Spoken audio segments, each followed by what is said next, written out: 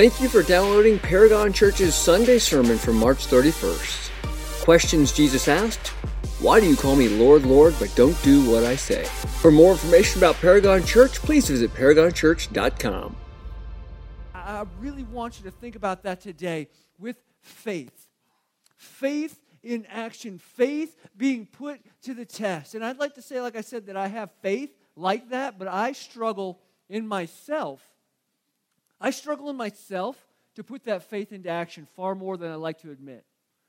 I have faith in Jesus. I have faith that He can do it, but how often do I question whether or not He'll do it this time? How often do I question who He is? How often do I question what He's done? And, I'd like to say that I do it pretty well. And I may think I do, and I might even make other people think that I do, but the reality versus the perception can always be different. And I began to look at that this week, and I started thinking about reality. It stings a little bit. We can have a perception of what we think we do and what we think we are and who we think we are, but then reality sets in, and it kind of stings a little bit. I had reality set in for me just a couple of weeks ago.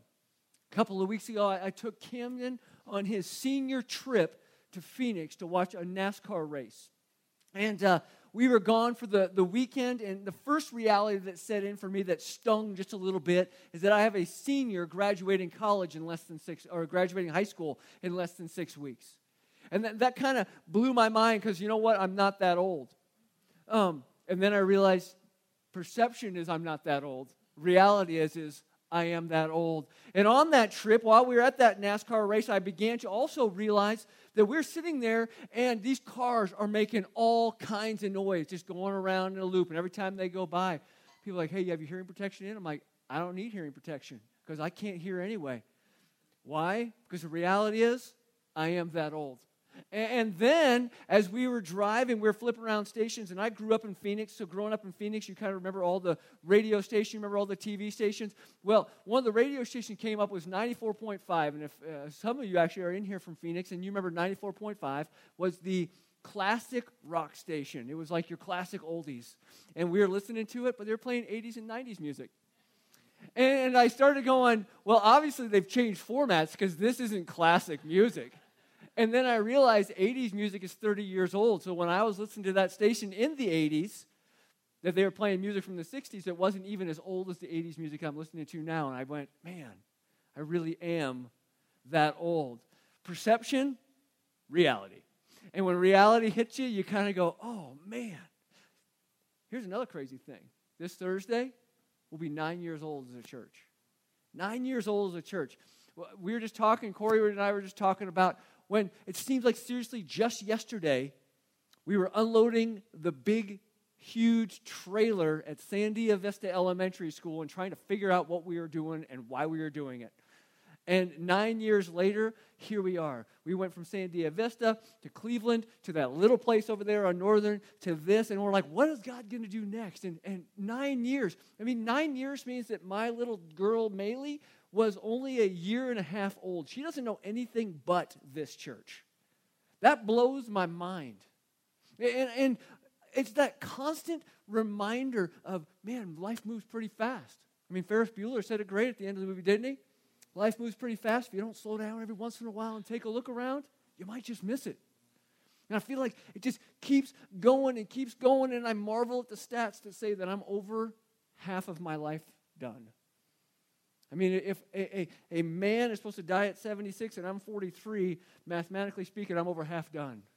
And then you start going, oh, well, if I'm half done, what have I done with the first half? And you start going through all the processes in your mind. You start going through all the things of, how much time have I invested in things that matter? How much time have I invested in things that don't? How much time of my life have I really, truly lived versus just coasted? Then I got to start thinking that I've been a Christian for over 30 years. And in those 30 years, this is the hardest question I think that I had to answer when I started doing all this inventory. And of course, when you're driving on the road between Flagstaff and here, there's nothing but thinking to do. Or you can listen to Navajo radio, one of the two. And so I started thinking, and I started going through all the processes in my mind as I was going through it all. I said, you know what? In 30 years as a Christian, how much difference has it made in this world? How much difference has it made? Because I wasn't saved just for me. How much difference have I made? All that God has done in me, all that God has done through me, all that God has done in spite of me, was it just for my benefit? You want another reality check? We're going through the adoption process. Many of you guys know that. But in the adoption process, there's this thing called a home study. And maybe if you've gone through that or done foster care or something like that, you've gone through the home study. Well, what a home study basically does is this, is they take your entire life and they tear it apart. And they dig out of every little crevice to figure out what is wrong with you.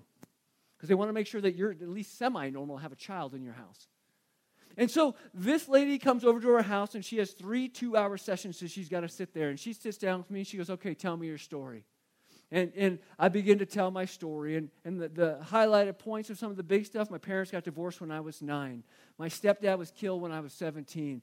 My 2 grandfathers died within a couple of years of that, of cancer. Because of the result of my stepfather dying when I was 17, my mom went into a mental institution. But when my mom came out, she definitely wasn't normal. But there was all kinds of issues that kind of fell in line with that. I've had cancer twice. We've struggled with infertility. All of these things, I sit down. And so the lady sits down with me, and she goes, so let me get this straight. And she starts going through each step along the way. And I'm like, yes. And she goes, I only have one question for you. She goes, how are you normal? And of course, Christy laughed because she's like, normal's really kind of a relative term here. How are you normal was the question that she asked me. And I have no answer but God.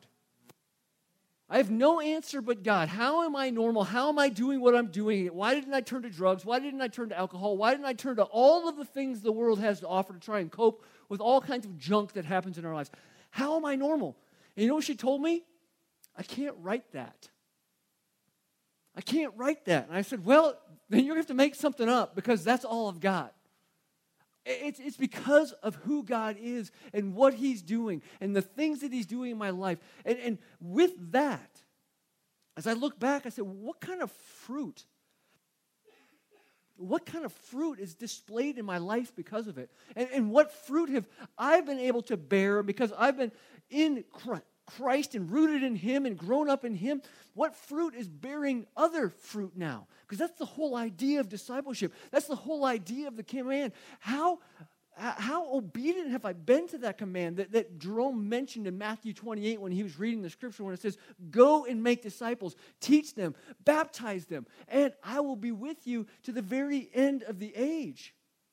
He doesn't make that a suggestion. That's a command. How obedient have I been? And that word obedient, that's a tough word. Obedience. That's not what I want to hear. And how obedient have I been in trusting Him? Going back to the idea of faith. How obedient have I been in submitting to His will? Jerome opened up the service by reading the Lord's Prayer, which is, your will be done.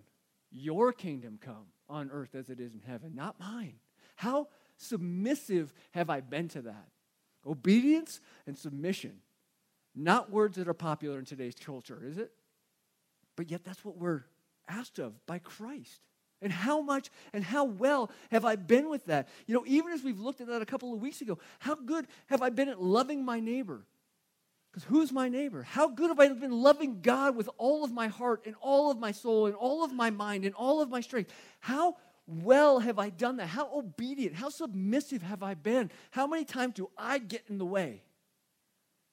That's a real difficult question to answer. But here's an even more difficult one that I think it all stems from. And we've been going through these questions that Jesus asked. And today will be probably the most difficult question that Jesus asked. At least in my own mind, I think this is the case. And it's found in Luke chapter 6, verse 46, as Jesus wraps up what's called the Sermon on the Plain. And Luke chapter 6, verse 46 says these words, why do you call me Lord, Lord, and you don't do what I say? Why do you call me Lord, Lord, and don't do what I say? This question comes at the end, like I said, of the Sermon on the Plain. Sermon on the Plain is kind of thought to be either a same version, but Luke's version of Sermon on the Mount, or it is a very specific teaching that he taught 2 different times. I believe the second. But even in it, he wraps up Matthew chapter 7, where you find the end of the Sermon on the Mount, saying something similar, less of a question, but more of a statement. Well, why do you call me Lord, Lord? Why do you call me Lord, Lord? And see, what we have to understand is, who is he talking to in this moment? He's talking to really three groups of people. As he gave the Sermon on the Mount and he gave the Sermon on the Plain, there was three groups of people. One, there was this legit followers. The people who were legitimately following him and wanting to grow closer to him. Second, there was the people that were just looking for a miracle. They're just looking for what he could do for them and how he could do it and how they could be impressed and how they could be entertained. And then there was a third group that was the Pharisees, the religious people that just wanted to see him trip up and fall. So he's asking these three groups of people, and maybe you fall in one of those three groups of people today. Why do you call me Lord, Lord, but you don't do what I say? Why do you call me Lord, Lord, but don't do what I say? And the crazy thing is we look at that, because I think we have to really break down why he'd even say that to begin with. Because I think we've watered down the term Lord when we say, oh, Lord, have mercy. Oh, Lord.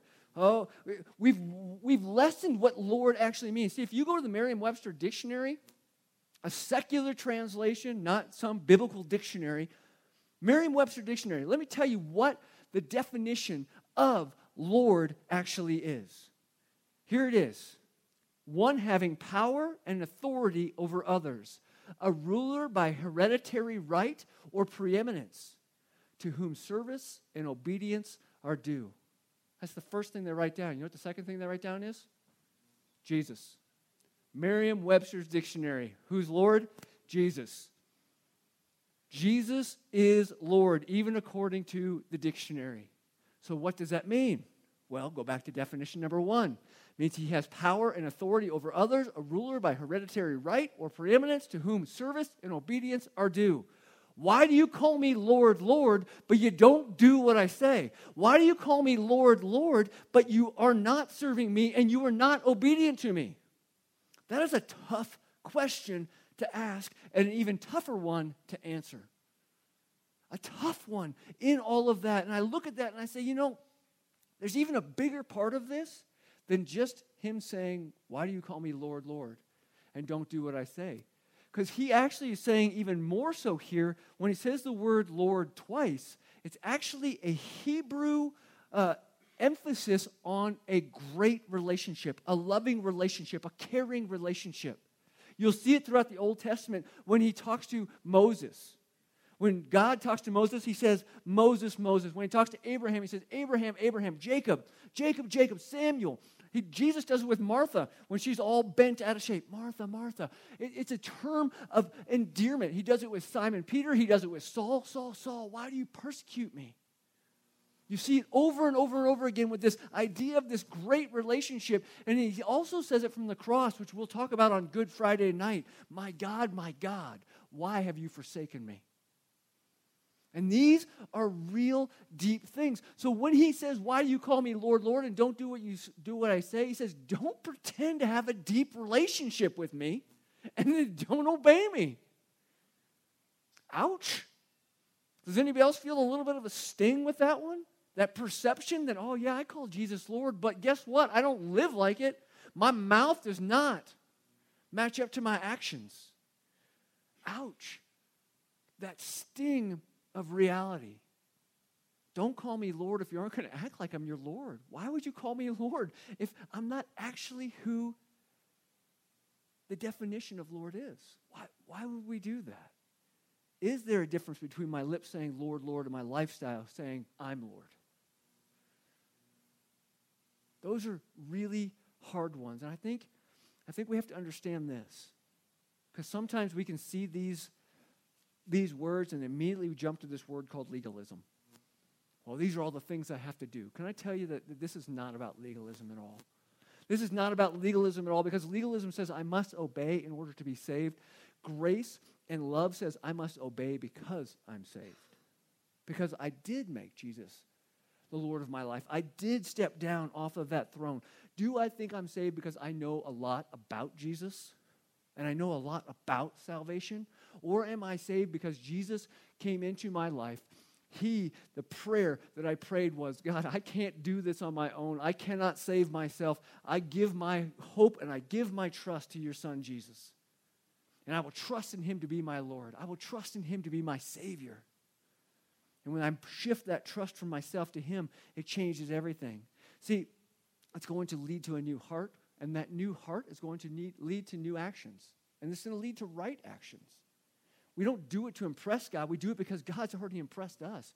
His love compels us. As a matter of fact, 2 Corinthians chapter 5 says that, starting in verse 12. We are not commending ourselves to you again, but giving you an opportunity to be proud of us, so that you may have a reply for those who take pride in outward appearance rather than in the heart. For if we are out of our mind, it is for God. If we are in our right mind, it's for you. For the love of Christ compels us, since we have reached this conclusion. If one died for all, then all died. And he died for all, so that those who live should, guess what?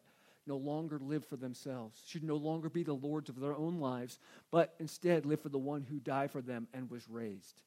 See, this message today is about responding to Jesus as Lord, to responding to him as master. When we think of the term master, what's the obvious submissive part of the master relationship? There's got to be a slave. How many times have you ever seen the slave tell the master what to do? How many times have you seen a slave say, you know what, this is the way it's going to happen around here, master? It doesn't. At least not in anything I've ever seen other than in the church. That's the only place it happens at. For whatever reason, it happens here. And you know, I've told you I like sports illustrations. I've been watching March Madness. I don't know if you have or not. But there has not been a single time that I can think when they do the huddle and the camera comes over the top of the huddle and the coach has the whiteboard and says, this is what you're going to do, this is what you're going to do, and this is what you're going to do, when somebody says, no, coach, let me take that whiteboard from you. This is what we're going to do. Doesn't happen. Because in a coach relationship and a player relationship, the coach is being submitted to by the player. Maybe you don't like sports. Think about it this way. You have a boss at work. You have a teacher. Anytime you go into your boss and your boss is like, this is what I need you to do this week, and you're like, you know what? No. You could be right. You will not be doing that week, but you will also not get a paycheck at the end of that week as well. Because we have this weird tendency to think that somehow in the church it's different than these other relationships. Jerome pointed it out when he read Ephesians chapter 5, because the best illustration is the marriage relationship. The marriage relationship. It says that we are the bride of Christ, that we are coming in to this relationship with him. Do you understand what marriage is? I know that society has really, really watered down what marriage is, but marriage is a covenantal relationship. It's a covenantal relationship. It's a commitment that we come together in such a way. I mean, it's no longer about dating anymore. You know what the difference is between dating and marriage? I hope you do. Because in dating, you can get out anytime you want. And it's all about you. Hey, where are we going on a date tonight? Well, I was thinking, it's this whole all about me thing. But when you shift and all of a sudden your life becomes one with the other, when you are no longer self-absorbed, well, I shouldn't say that. You are not supposed to be as self-absorbed, and you're supposed to think about the other person more. It should change the way the relationship happens. You're going to want to do the things that your wife or husband wants to do. You're going to work together. You're going to do these things. And guess what? In that commitment, you're not going to say, well, I don't really like the way you're doing it, so I'm going to go find somebody else. Because that's what the dating relationship can do. And so when we look at this, we have to see that we are to respond to Jesus in such a way that we are in this marriage relationship, and it's no longer about us. The funny thing is, I read this article this week from desiringgod.org. And actually, the title of the article that grabbed my attention was 7 Ways to Ruin Your Life in Your 20s. And I'm like, well, I'm well past that, so I'm going to go ahead and read this and see if I can help out those who are in their 20s. And this is what it said. 7 ways to ruin your life in your 20s. Number 1, do what you want. Number 2, live beyond your means. Number 3, feed an addiction. Number 4, run with fools. Number 5, believe your life is all about you. Number 6, live for immediate gratification. And number 7, avoid accountability. Those are the 7 ways that this article says to ruin your life. The funny thing is I put a question mark at the end of that. Those are supposed to ruin your life? Because that's pretty much what the world tells you to do every day. every day. And it doesn't have to just be in your 20s. It's also your 30s, your 40s, your 50s, your 60s, your 70s, your 80s, your 90s, your 100s. It doesn't matter. That's what we're trying to be told to do. Avoid accountability. Live for immediate gratification. Believe your life is all about you. That's where we're pointed at. These things are pounded into our head daily by society and even by the church. That this somehow is all about you. I laugh because I think of Finding Nemo when I think of these things. I'm not sure if you remember Finding Nemo, but all the seagulls that went after the fish, what do they say?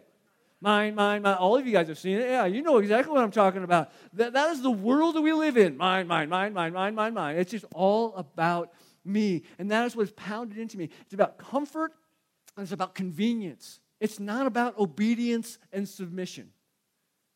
It's not about obedience and submission. Instead, it's about comfort and convenience. And let's be honest, we like our comforts and our conveniences, don't we? How many of you guys still have a car that has windows that roll with a crank? Good. Good for you. I'm proud of you guys. That is good because they're a whole lot easier to fix than the other ones. I'll tell you that right now. But the reality is that those things slowly made their way to be normal, not just comforts. I remember my grandfather drove a 1977 Volvo, and it had power windows, and I thought it was the coolest thing because it was like the only car I had ever seen with them. Now it's pretty standard.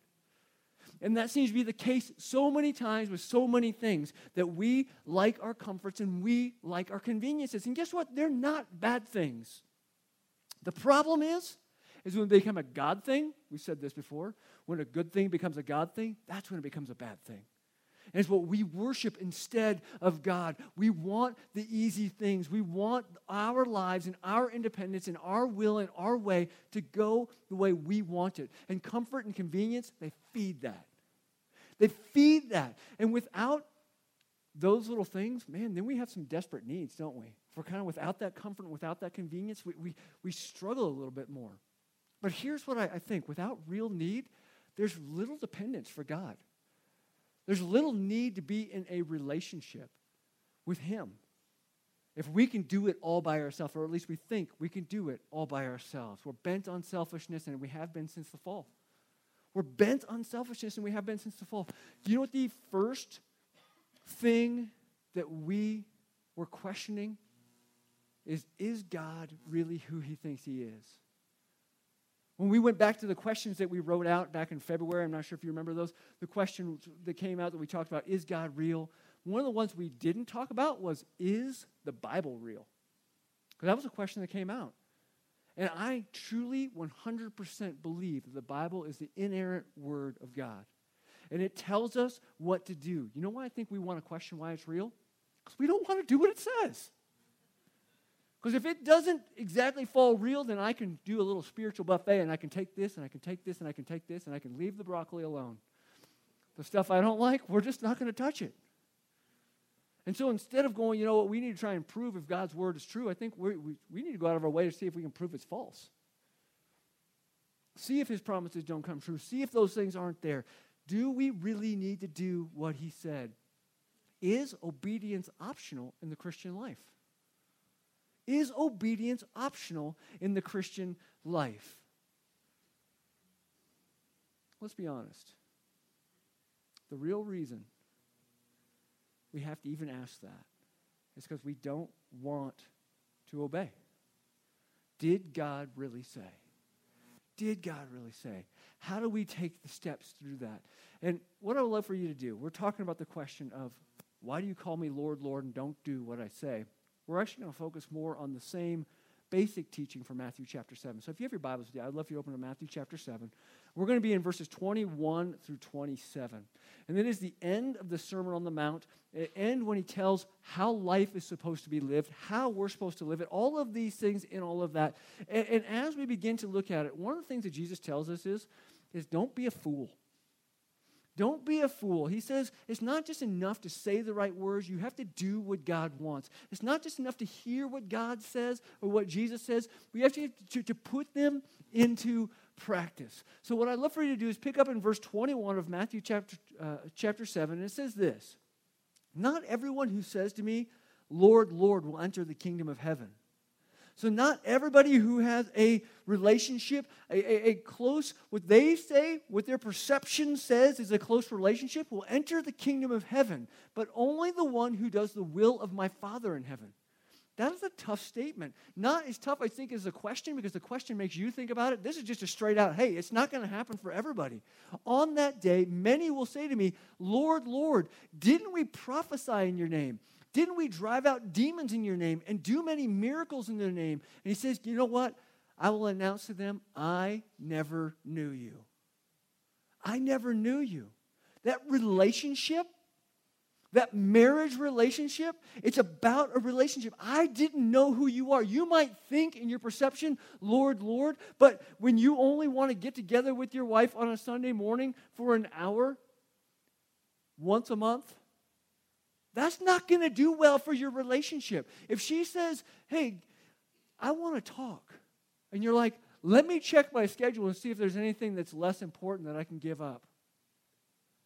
That is not going to go well in a real marriage relationship, and guess what? It's not going to go real well in a Jesus relationship either. And so he says here, depart from me, you lawbreakers. He says, I need to be in an active relationship and not just talk about a relationship. We need to not just say it, but do it. See, being a Christian is far more than just saying the right words. And I know this is one of those ones where people are like, okay, here's that legalism thing. Please, once again, understand the relationship picture here and what a relationship should look like.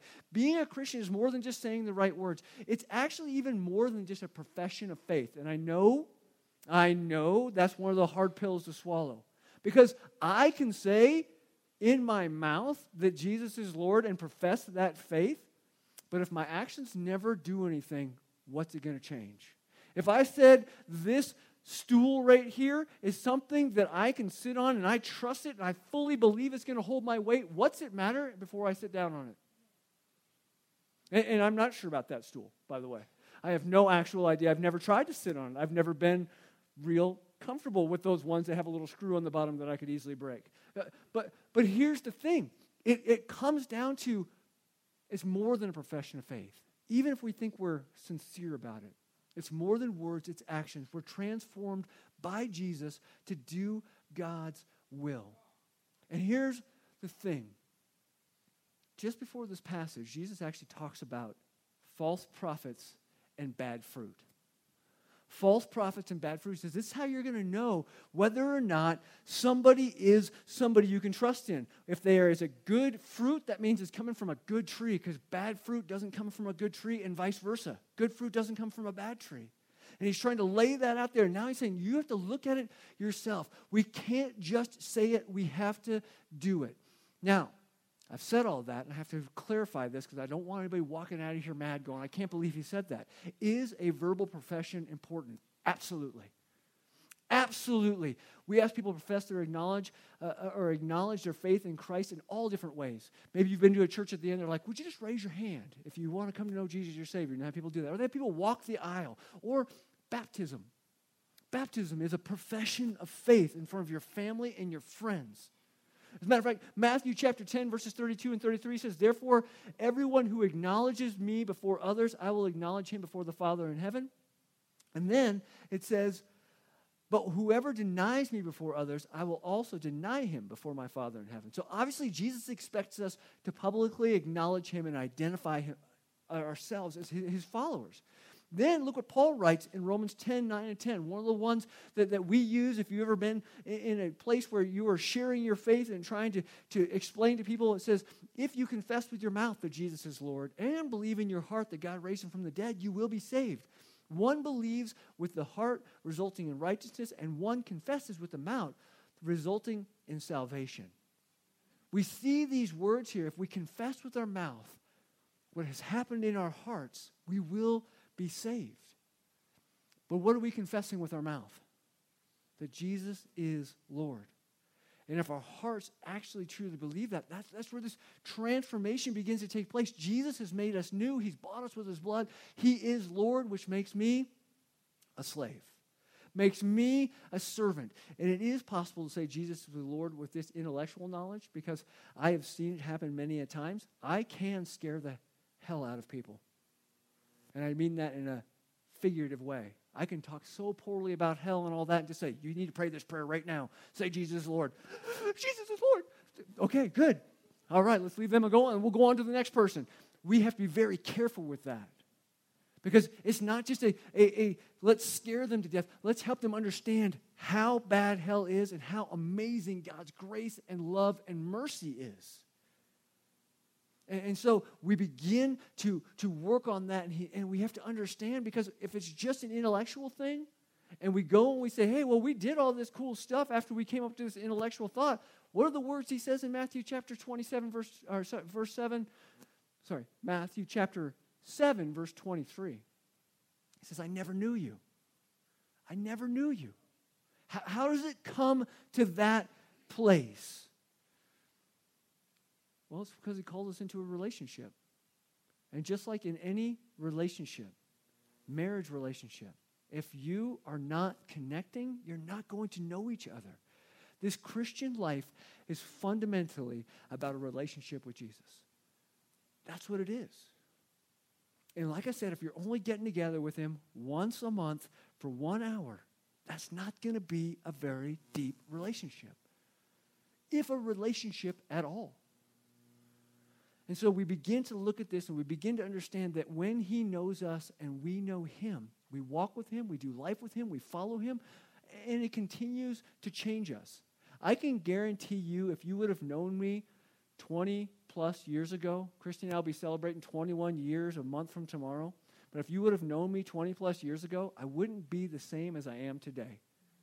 And the reason why is because we have rubbed off on each other. I didn't ever care about cleaning anything up when she first met me. Now I'm the one like, pick it up, hey kids, what are you doing? I'm out there barking out, turning off lights, doing all the things that after 20 years you just start to rub off on each other. And you begin to see those changes take place. Well, guess what? After 30 years of being a Christian, has Jesus rubbed off on me and changed me and worked on me and done those things? I sure hope so. I sure hope I can look back and say I'm different than I was when I was in junior high and I prayed that prayer and I confessed him as Lord. And he began to change me at that moment. Now, did everything happen instantaneously? No, I wish it would have. But it has happened over 30 years of continual progress where he is changing me. And because he is changing me, because I'm a different person because of it, it has resulted in me being willingly and joyfully submissive and obedient. That's the result.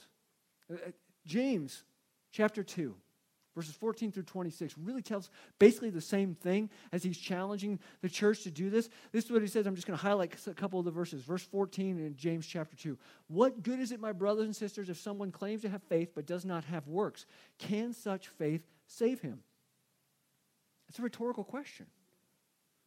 James 2:17 says, in the same way, faith, if it doesn't have works, is dead by itself. And then jump down to verse 20. Senseless person, are you willing to learn that faith without works is useless? Those verses say that faith without works is dead and useless. Now, once again, please know this. Our works do not save us. We are saved by grace through faith. Ephesians chapter 2, verses 8 and 9 make that very clear. But sometimes we forget about Ephesians chapter 2, verse 10, when it says, we were saved for good works through Christ Jesus, which God prepared in advance for us to do. Why were we saved? Was it just so we could get out of hell, or was it because God wants the glory and he wants the honor and he wants the praise from our lives?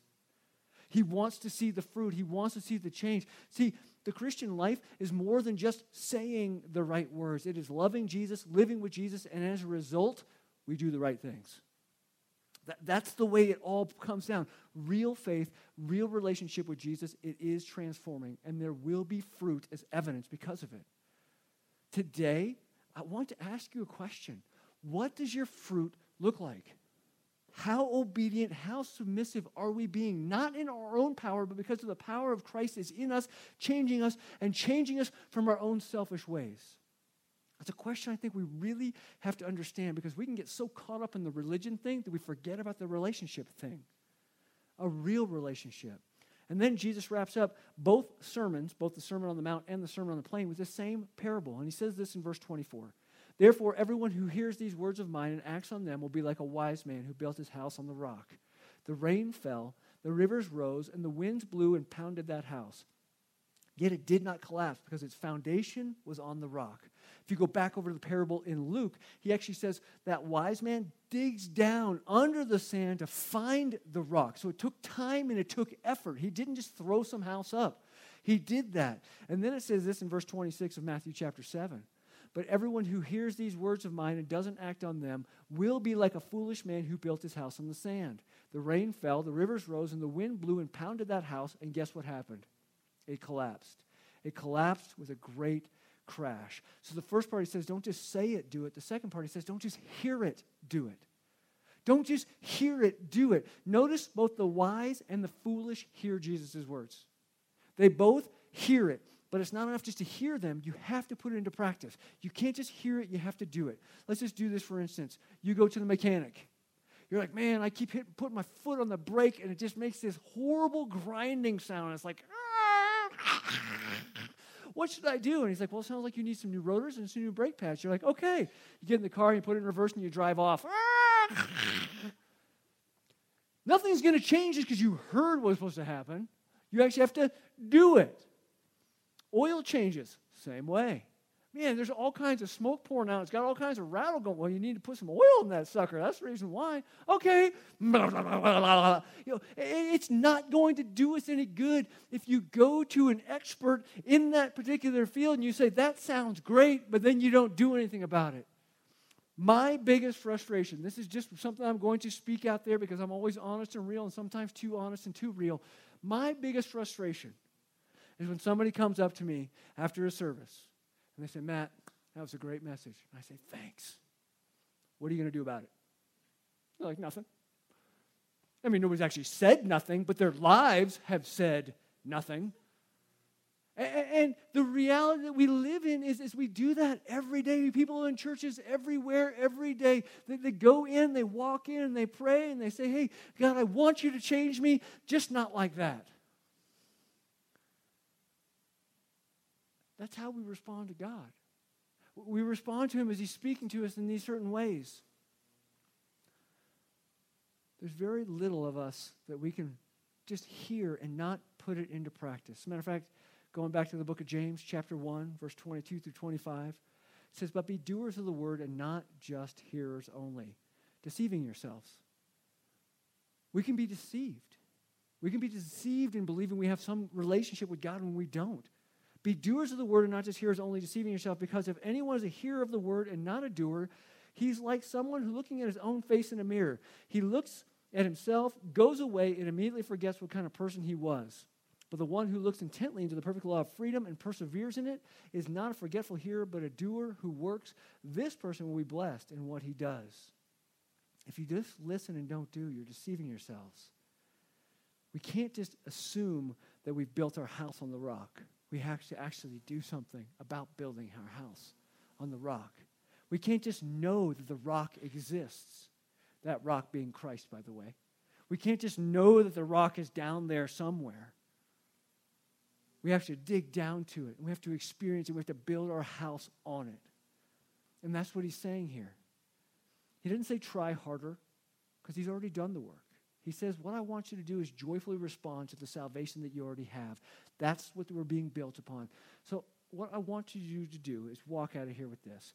It's about a relationship with Jesus. If you do not have a relationship with Jesus, knowing about him isn't good enough. If you do have a relationship with Jesus, what does it look like? I can't answer that for you. I can't say, here's what your relationship is, let's draw this out. But I think you can look and say, here's where my fruit is, here's where my fruit's not. Here's where I'm being obedient, here's where I'm taking over control of my life. Where is it that we're getting caught up? How can God continue to move us closer to him? How can in this relationship we see that obedience is a fruit and the proof of the love? See, John 14:15 says, if you love me, you'll keep my commands. John 14:21 says, the one who has my commands and keeps them is the one who loves me. John 14:23 says, if anyone loves me, he will keep my word. See, love for Jesus isn't just some warm, fuzzy feeling that we get because the song was really good this morning. The love that we have for Jesus is a relationship, and it results in us doing what he commands. Is there going to be times when you're going to be at odds with him? Absolutely. Is there times that I'm going to be at odds with my wife? Ask her. There's going to be times when we're doing this and we're not intersecting. But then what do? You either sit down, you have the conversation and say, where are we missing? Or you keep going like that and the relationship gets weaker. Where are you missing? Where are we missing at in this? And it really does come down to a choice. We get to decide things every day. We get to decide what we wear. We get to decide what we eat. We get to decide what we do. We get to do bigger decisions like what am I going to do after high school? Who am I going to marry? What kind of car am I going to drive? Where am I going to live? What kind of job I have? Those are all things that we talk about, we pray about. We say, God, I just don't even know what to do next. But the biggest decision that you'll ever make in your entire life is, how will you decide if Jesus is the Lord of your life or not? And how will you respond to that question? The Sermon on the Mount and the Sermon on the Plain, and hopefully every good sermon you've ever heard, ends with a question. What are you going to do now? What are you going to do now? So that's my question for you today. What are you going to do now? Will you stand and proclaim Jesus as Lord, maybe for the first time? Will you stand and say, you know what, I haven't been baptized, and now's the time I need to do it. Or when I did get baptized, it was my parents' decision, and now it's time for me to make a decision, to make that decision known to my friends. Will you pray with me? What Jerome read as he prayed that prayer that Jesus taught us. Will you pray, Our Father in heaven, your name be honored as holy. Your kingdom come, your will be done on earth as it is in heaven. You've given us our provisions. We ask you to do it just one more day. We've asked you for you to forgive us our debts once again, the times that we don't obey, the times that we don't submit. Will you do that for us, God? Will you take us in that way? And will you not bring us into temptation, but deliver us from the evil one, the one who's trying to deceive us? It's a real tough, hard question. And I pray today's the day that you hear it, and not just hear it, but respond. Let's pray together. Father, thank you for who you are. And thank you for what you do. And I need to stand before you and before everybody in this congregation. And I need to confess where I fail, where I choose to be the Lord of my own life far too often. I'd like to say I have the faith, and I'd like to say I put that faith into action like we saw even up front with Moses and with Noah and with Abraham and with Jacob and with Rahab and with Gideon, all of these amazing stories that we see people just take that step of faith. And God, I know that step is there, but so often I just am afraid to take it because I think I need to be in control. God, I want to give you the control even this morning.